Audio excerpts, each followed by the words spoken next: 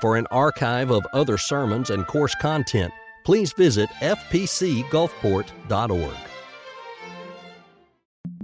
In chapters 25 through 40 of Exodus, God gave Moses some specific directions on how to build the tabernacle.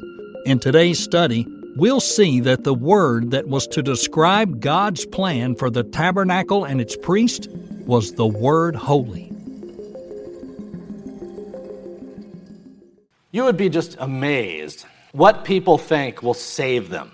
Do you have any idea how many people in our country, in our community, in Gulfport, think they're saved on this basis because they were baptized once long ago? Do you have any idea how many people in our culture, community, nation think they're saved because their names are on some church membership roll somewhere? And as long as those names remain on that membership roll, they're good.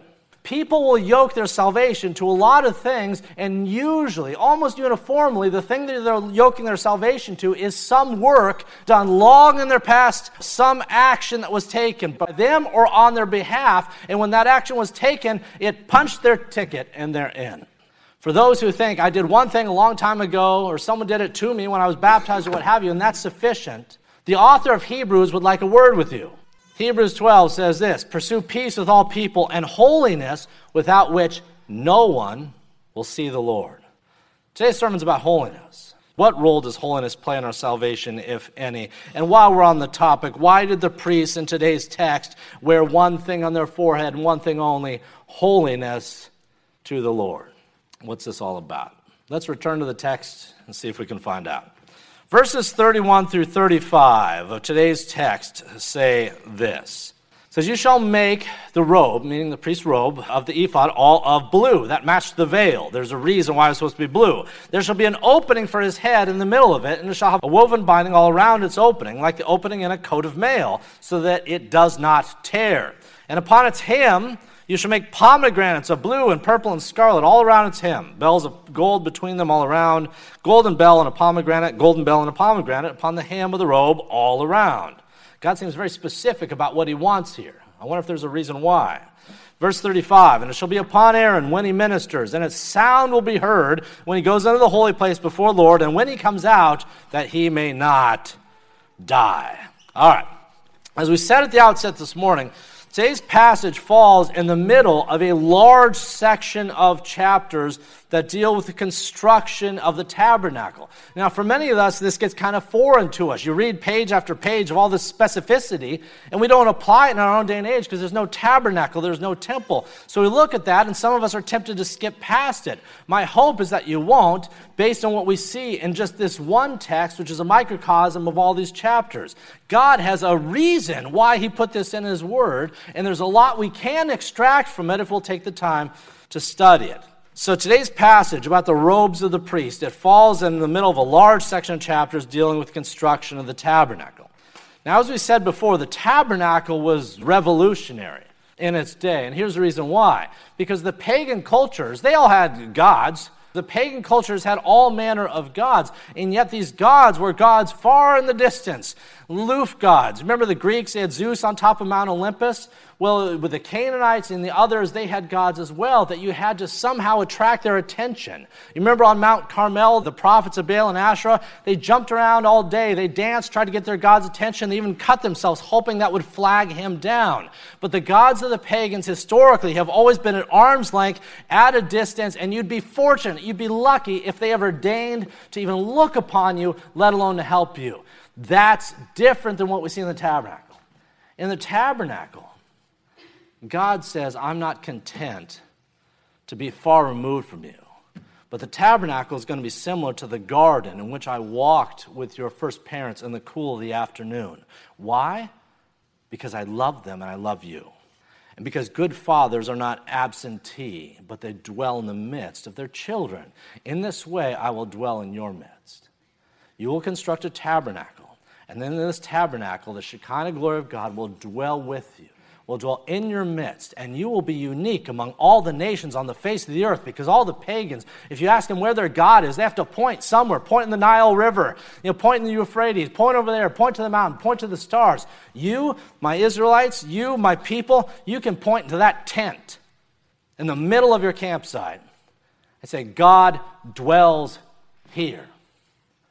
For the Israelites, this was wonderful and amazing. A little scary, too, because they'd encountered this God on Sinai, and they knew he was no shrinking violet. They knew this is a God of majesty and power, and he says, I'm going to dwell in your midst. And because I'm going to dwell in the midst of you, you are going to have my protection along with my presence. So in Exodus 25 through 40, he says, let's talk about that tabernacle. Let's talk about it. Because the tabernacle is a type of heaven. So a lot of the ingredients that we see in the materials and the composition, they anticipated greater and bigger things. And so for this reason, God says, let's describe the way this tabernacle is going to be built right down to the smallest detail. Right down to the bells and the pomegranates. The golden bells and pomegranates are going to go around the hem of the priests who enter in.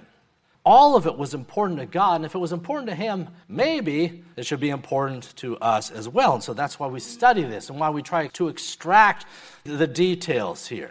Now, before we talk about the wardrobe of these priests, let's stop for a minute here. Can someone tell me, what nation did the Israelites, were they just delivered from? What nation had they just escaped from? Egypt, right, exactly, Egypt. Egypt, I'm glad no one said Moab or something else. Egypt, they just came out of Egypt. So, with that said, this generation, I don't know, where had they learned how to worship? Where had they learned their religious practices from? From Egypt. So their understanding of religiosity was greatly influenced and impacted by the pagans who are now drowned at the bottom of the Red Sea.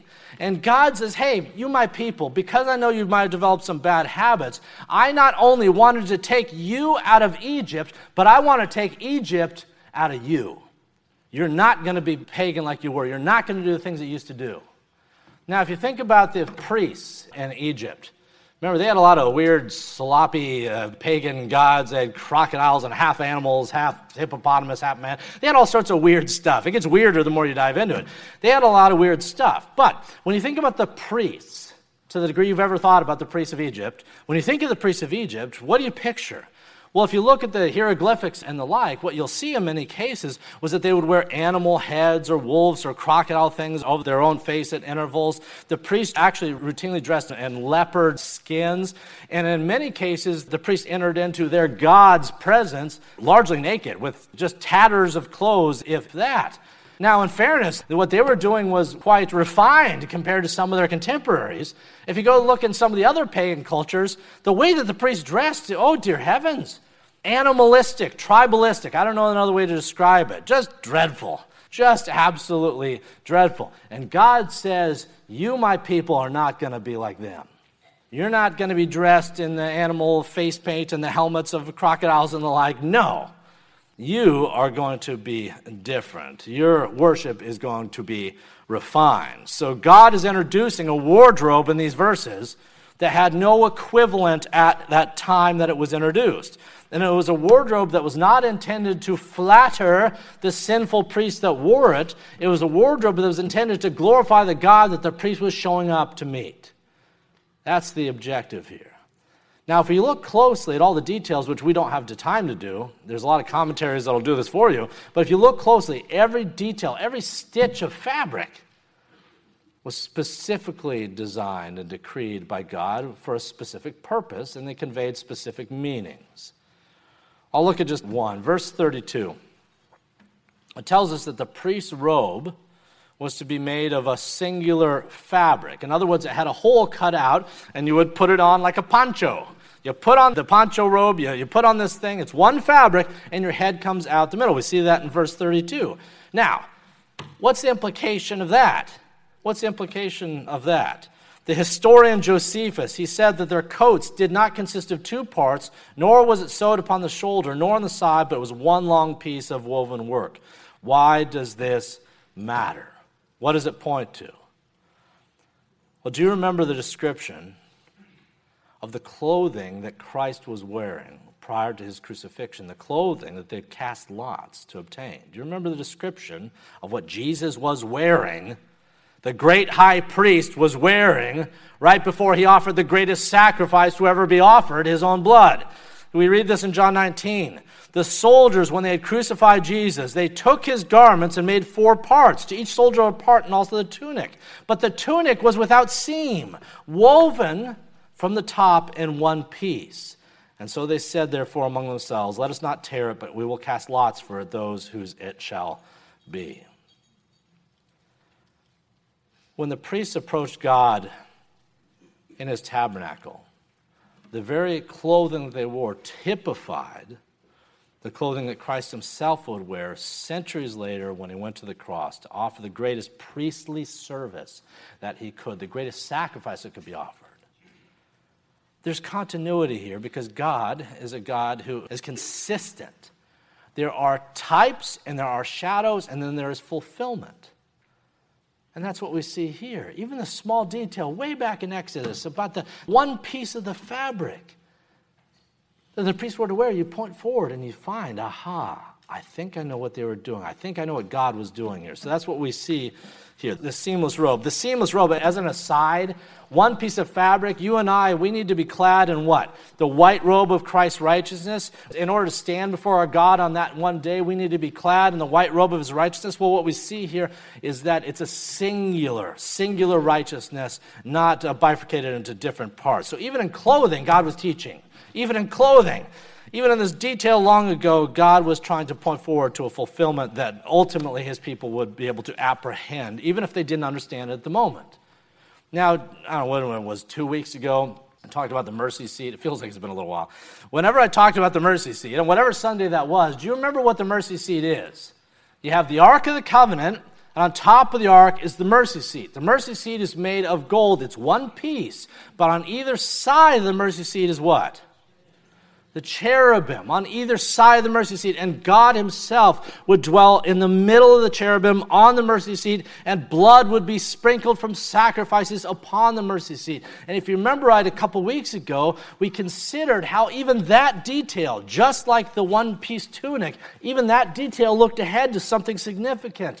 The mercy seat found its fulfillment when Mary Magdalene looked into the tomb and she saw the blood-spattered grave slab on which Christ had now laid. On either side of it was what? The cherubim. Either side was the angels. Mary Magdalene, all those centuries later, saw the fulfillment with her own eyes of that which the mercy seat typified.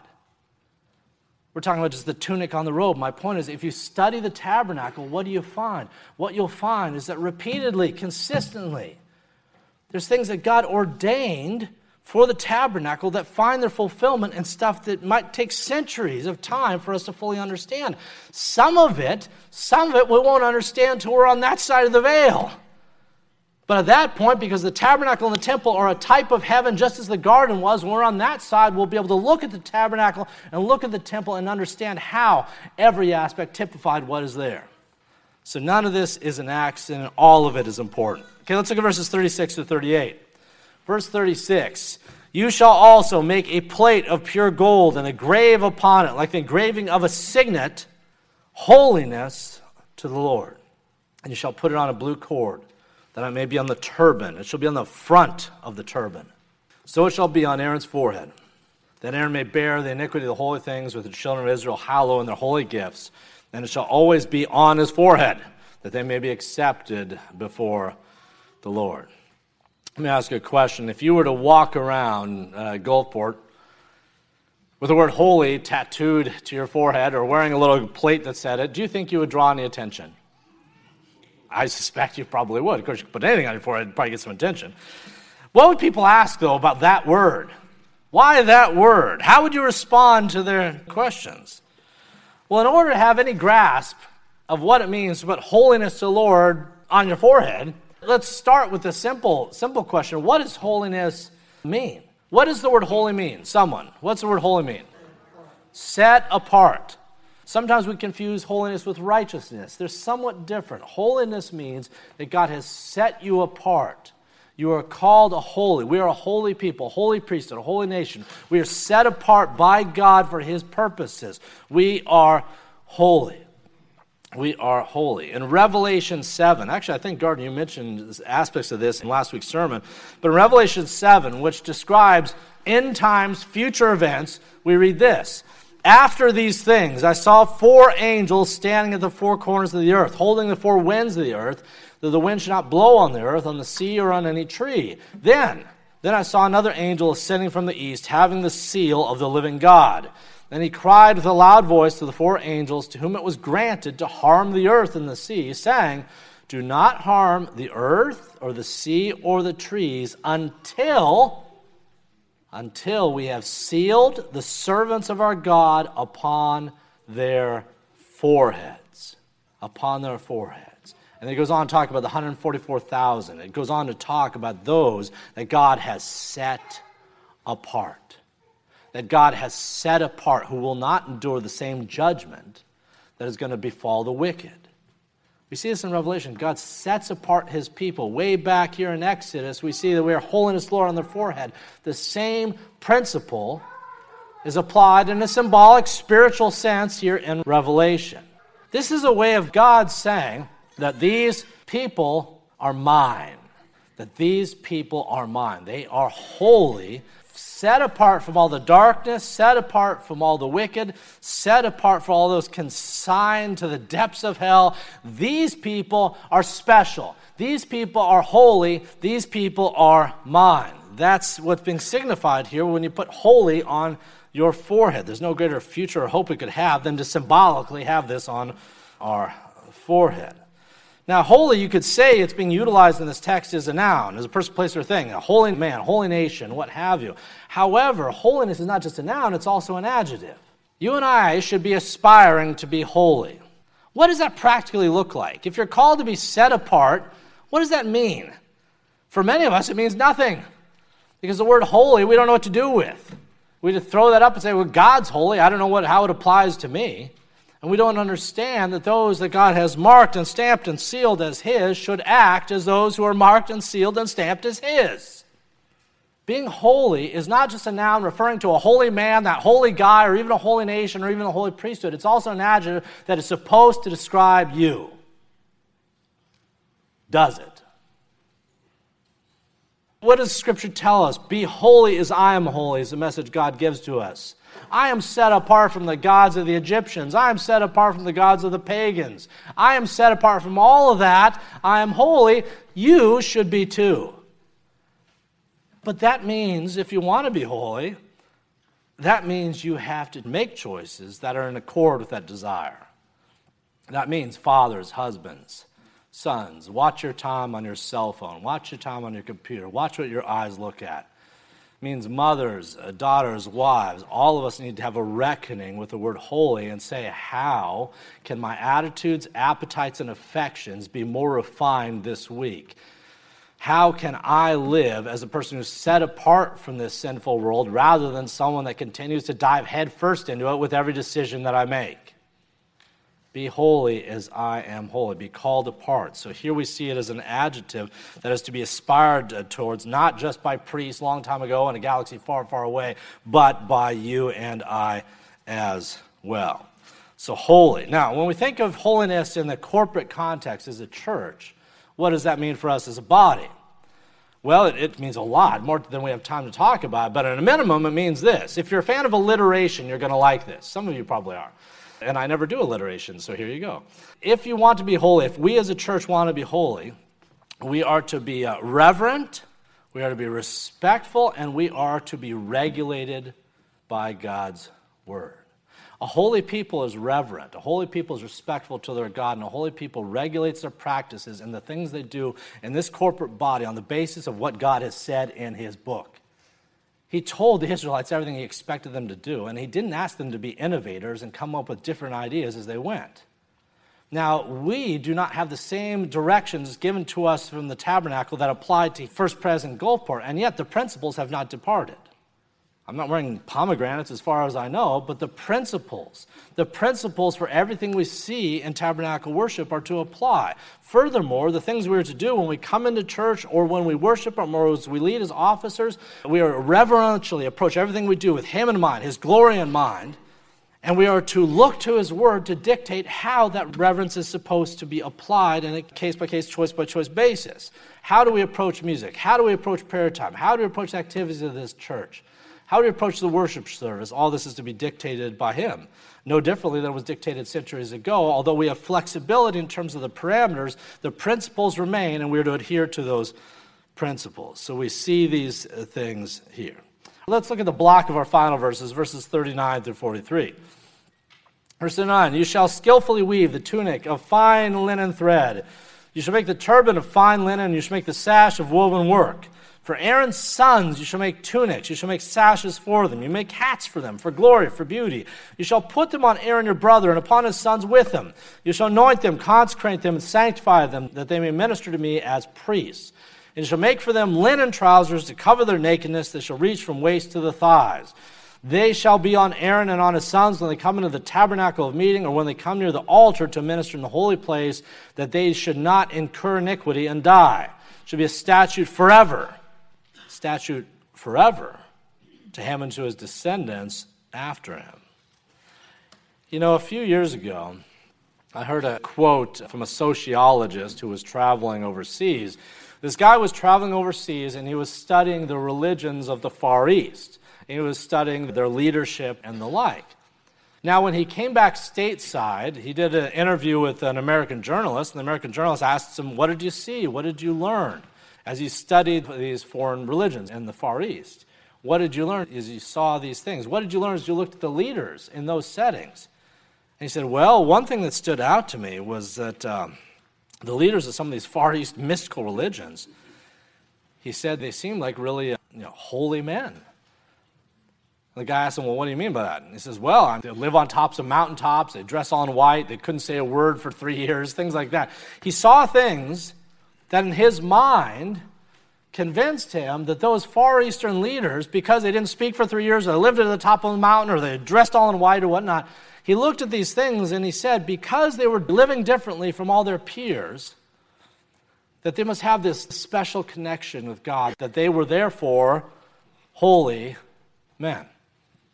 Now, the journalist thought about that, and so he asked him a follow-up question.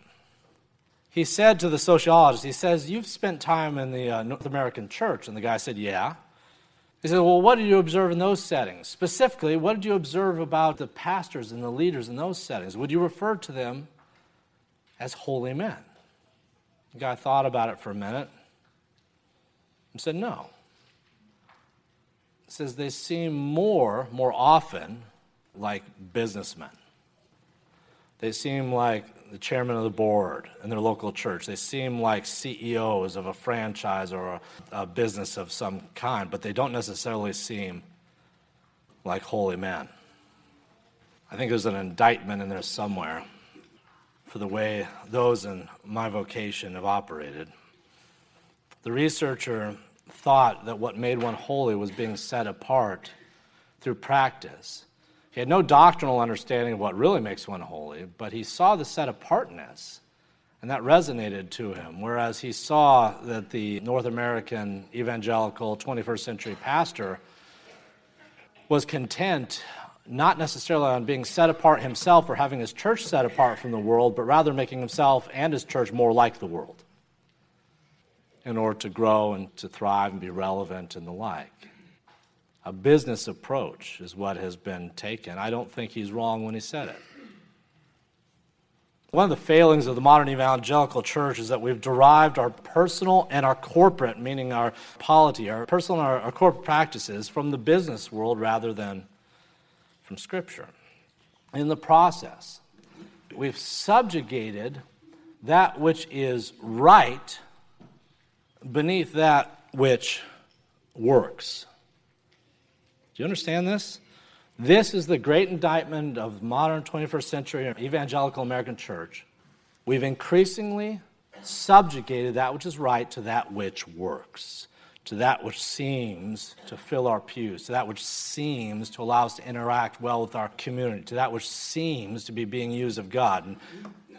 And yet, I suspect he can look down at those approaches and utter a single word, Ichabod. Why? Because the glory is departed. God did not call the church to be a Fortune 500 company that fits in with everything around us. He called us to be set apart. He calls us to be different. He calls us to be a light in the darkness, not to be just as shadowy as the world around us.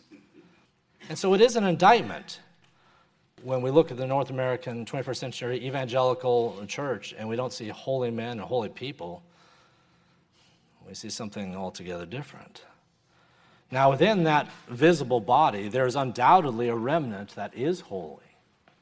Remember the difference between the visible and the invisible church? The visible church is the church that you see. The visible church is that which wears crosses, has steeples, whatever denominational stripe they have, no matter what they really believe, no matter how they live. The visible church is whatever looks like Christianity. The invisible church is the smaller component within that larger majority, the smaller component that actually is of the faith. And it's usually a remnant. In the time of Israel, that's exactly how it worked. In the time of Israel, they were called to be a holy nation set apart. Yet how often was those who were holy a small minority within the larger whole? Ask Elijah when he was on Mount Carmel, as he was looking at Ahab and Jezebel and all these priests of Israel, the leadership of the nation. Ask him what it feels like to be part of the remnant, because the remnant, I think, is dominant, and it has been for centuries. With that said, as New Testament believers, we're called to something better. We're called to something different. Now, returning to the tabernacle briefly as we look to wrap up, you read about the tabernacle, you read about all the instructions, you read about all these things. Are we called to follow them to a T? Well, no. We've said this before. We're not called to follow the specifics, but we are called to implement the principles. If the priesthood was to be holy and set apart, you and I should be holy and set apart as well. But we need to ask ourselves a question. In the Old Testament, we know who the priests were. There were the guys in the tall, pointy hats. There were the guys that had holiness of the Lord. There was the guys with the pomegranates and the bells. We know who the priests were. Let me ask you a question. In the New Testament covenant economy, in the church, who are the priests? I'm looking at them. And what a joy and what a privilege this is. At one point, God appointed one dude to periodically meet with God. And even then, he had to be consecrated to the max lest he die and they have to drag him out with a rope. But on the cross, when Jesus said, "It is finished," what happened in the temple? What happened to the veil?